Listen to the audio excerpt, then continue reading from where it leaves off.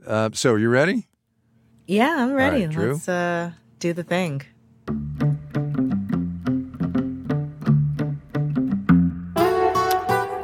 Oh, nice lip smack, Kai. Hey, everybody, I'm Kai Risdell. Welcome back to Make Me Smart, where we make today make sense. Sorry, I just did that second one on purpose. As one does. I'm Kimberly Adams. Thank you, everyone, for joining us on this Wednesday. Happy Hump Day. It is September 27th. There was a woman who was the director of Marketplace many years ago. Her name is Jane Lindholm. She is now, or was for a very long time, in Vermont. And when she used to direct this program, which was early in my hosting career here, she used to make me redo things if she heard teeth clicks. Like my teeth would come together, and she would say, no, I heard a teeth click. And I was too young and raw in this job to say, Jane, cut it out. But anyway. Paper shuffle is what used to always get me. And I had an engineer. There was an engineer at Marketplace who used to yell at me because this is a true story, because my shirt was too loud. Chris Clark. He said, never wear that shirt again. I have had that same complaint. Yep. I had a shirt that I had to stop wearing when I was tracking because everyone complained about how much noise it made. I know. And you're like, come on, man. Anyway. You know, the things we do for our careers, man. I know. All right, what's your news? Oh, my goodness. Okay, so mine is a headline and then a little bit of a commentary, which is not infrequently the way I do the news on this podcast. So there's a story in Bloomberg today which says that SpaceX, run, of course, by Elon Musk, has gotten its first contract from the U.S. Space Force to provide customized satellite communications for the military under the company's new Starshield program, which is about communication services in these satellites, as I said. So that's fine, whatever. It's $900 million. It's not a boatload of money, relatively speaking, in the defense budget and overall, right? Mm-hmm. And that's fine. Look, SpaceX is a for-profit company. They provide valuable service to the space station and all of that, and have led the way into the commercialization of space, which, fine. But given what we now know about the way Musk handled Ukraine and Starlink and his... You should say more about that. Okay. I don't think everybody knows. So what we now know from Walter Isaacson's biography and from a piece in The New Yorker a number of weeks, maybe a month, 6 weeks ago, whatever it was, is that early in the Russian invasion of Ukraine, Elon Musk, via his company SpaceX, sent to Ukraine terminals that would let the Ukrainian military forces use the Starlink satellite program, which is Musk's SpaceX's satellite program, to provide command, control, and communications, the classic C3, right? And then it turns out when Ukraine wanted to use that C3 technology to target Russian forces in Crimea, Musk said, no, I'm not going to turn it on. It was already ring-fenced around Crimea, right? They already didn't work around Crimea. They got SpaceX got an official request from the Ukrainians to turn it on to allow them to target Russian forces. Musk said no. And Musk was having conversations with Lloyd Austin, the Secretary of Defense, about this. He was having conversations with the Ukrainian government about this. And he was playing a key role in maybe the key geostrategic issue of our day, certainly the past 18 months and probably, for a while. And here's why I bring it up. I bring it up because of this news, but here's the bigger point. It is, to me, remarkable is the politest possible way I can think of to do it so that we don't get the E and Bridget doesn't yell at me. It is remarkable that a private citizen has this kind of oomph, number one. But number two, that as a defense contractor, he has the ability to use the on-off switch, fundamentally. Can you imagine what would happen if Boeing said to the Pentagon, no, I'm sorry, I'm going to turn off the tracking capability on XYZ machinery, or I'm not going to let you use the targeting capability on this very fancy airplane that Lockheed Martin built for you, or whatever. It is incredible to me. And yet the Pentagon, because Musk now has such oomph in the defense industrial complex, Everything. The Defense Department keeps on going back to him. I mean, I get that they have to, but holy cow, that's a problem. I would be very interested in the details of that contract and what kind of guardrails they put in place against something like that, if they did, right? If they did.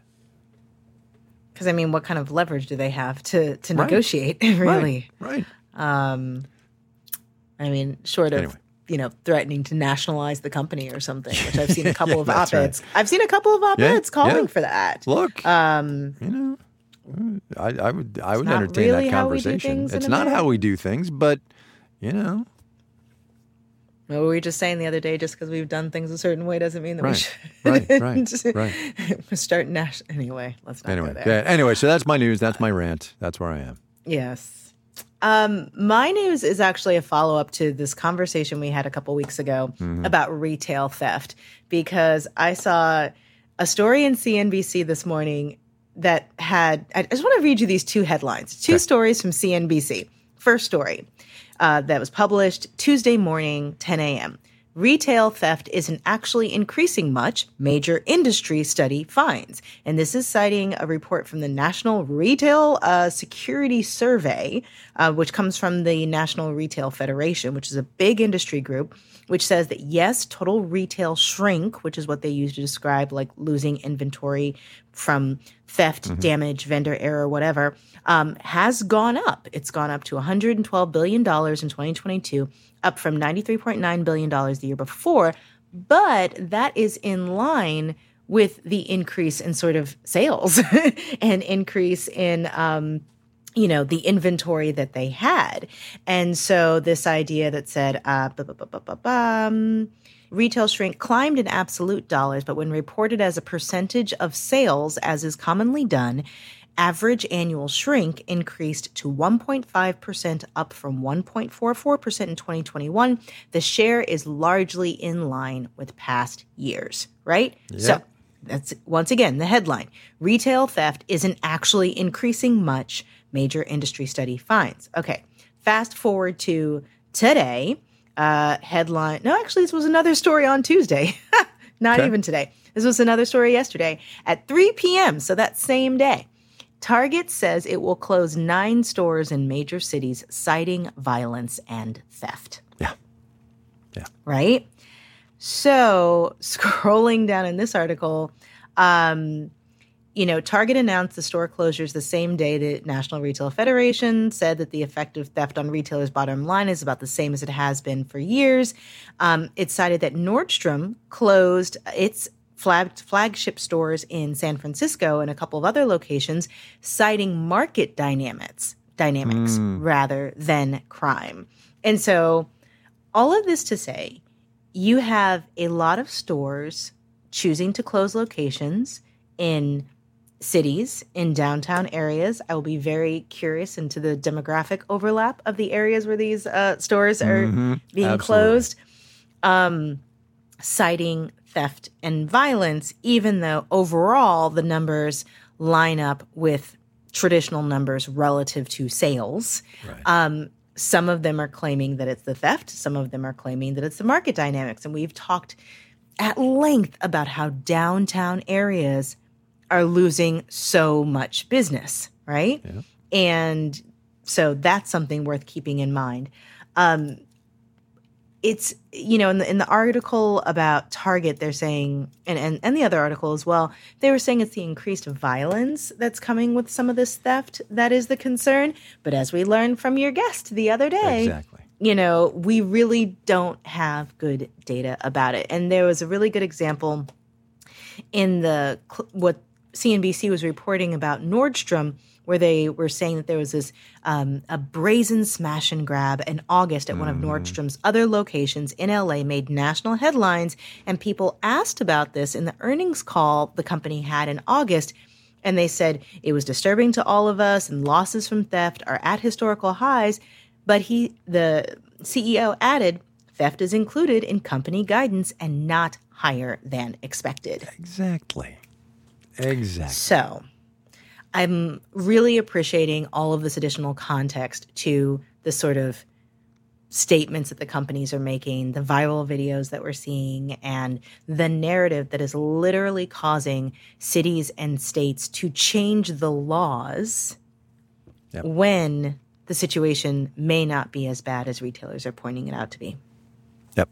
So. Totally. That's my news. All right, Drew. All right, go ahead. I love how we always end up having space stories on the same day. Always.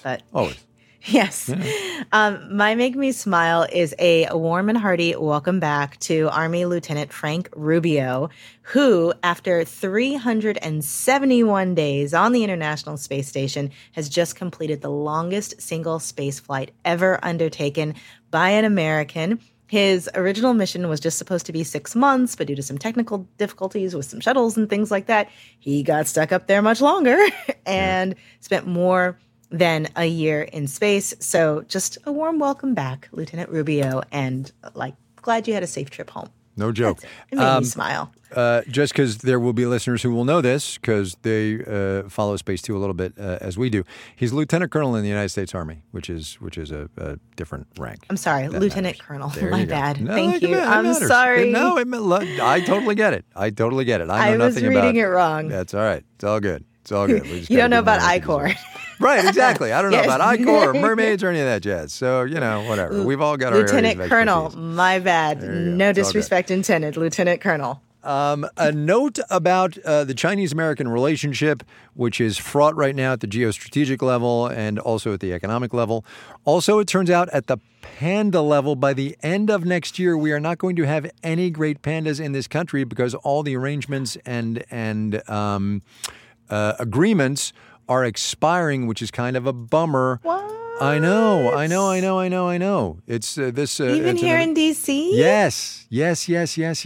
Which is really funny because if you not funny, but these zoos. That's why people go. They've made huge infrastructure investments. The public is excited to go see these animals. Anyway, so giant pandas are everywhere at the Washington D.C. National Zoo. I'm reading this from Bloomberg. 3 live in the zoo's $50 million Asia Trail. There are T-shirts, trucker hats, and refrigerator magnets. There's a panda cam. Washington's pandas are going away. The zoo's 3 pandas are set to return to China by December of this year. What? And Atlanta, San Diego, and Memphis zoos are going to lose their pandas already. They've gone, or we'll see them return to China by the end of next year. So you remember when this all started, right? It was panda diplomacy. I would submit, and this article points out, this might be a little bit of reverse panda diplomacy. I'm real sad about this. Yeah. I love Panda Cam. Yeah. And one of our DC intern, her parents were visiting town and I was like, you have to go see the pandas. Yeah. That's the thing that you do. Totally. Not anymore. Oh, man. Not anymore. So there you go. There you go.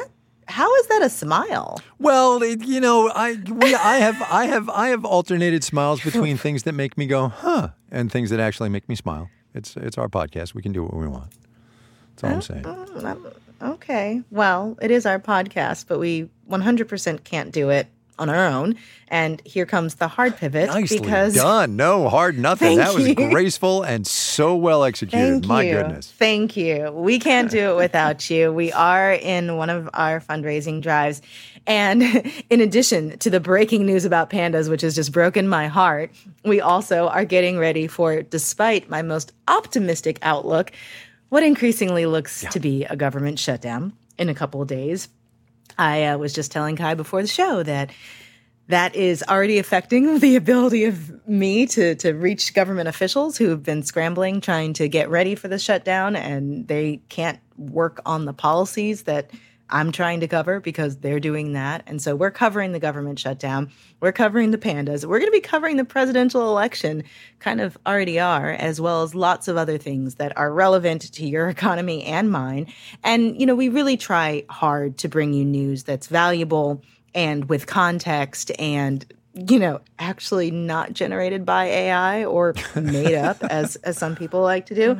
And so, it's Marketplace. It's Make Me Smart. We're here for you and we're trying to help everybody understand the economy in how politics and everything else affects it. As I say lots of times, we're one of the very few sources of business and economics journalism that is not behind a paywall, and we really can only do that because of you all. We are looking for 2,000 participants in the fundraiser this fall. We've heard from 830 of you so far. We got a week left. Marketplace.org/GiveSmart. Shout out here on the way out to Charles in Arlington, Virginia, who donated over the weekend. Told us he has listened to all 1,000 episodes of this podcast. Charles, sir. Thank you. Holy cow. And yes, he's going to be 70 years old, or perhaps is Happy by this birthday. point. Happy birthday, Charles. So marketplace.org/GiveSmart. Help us out, would you?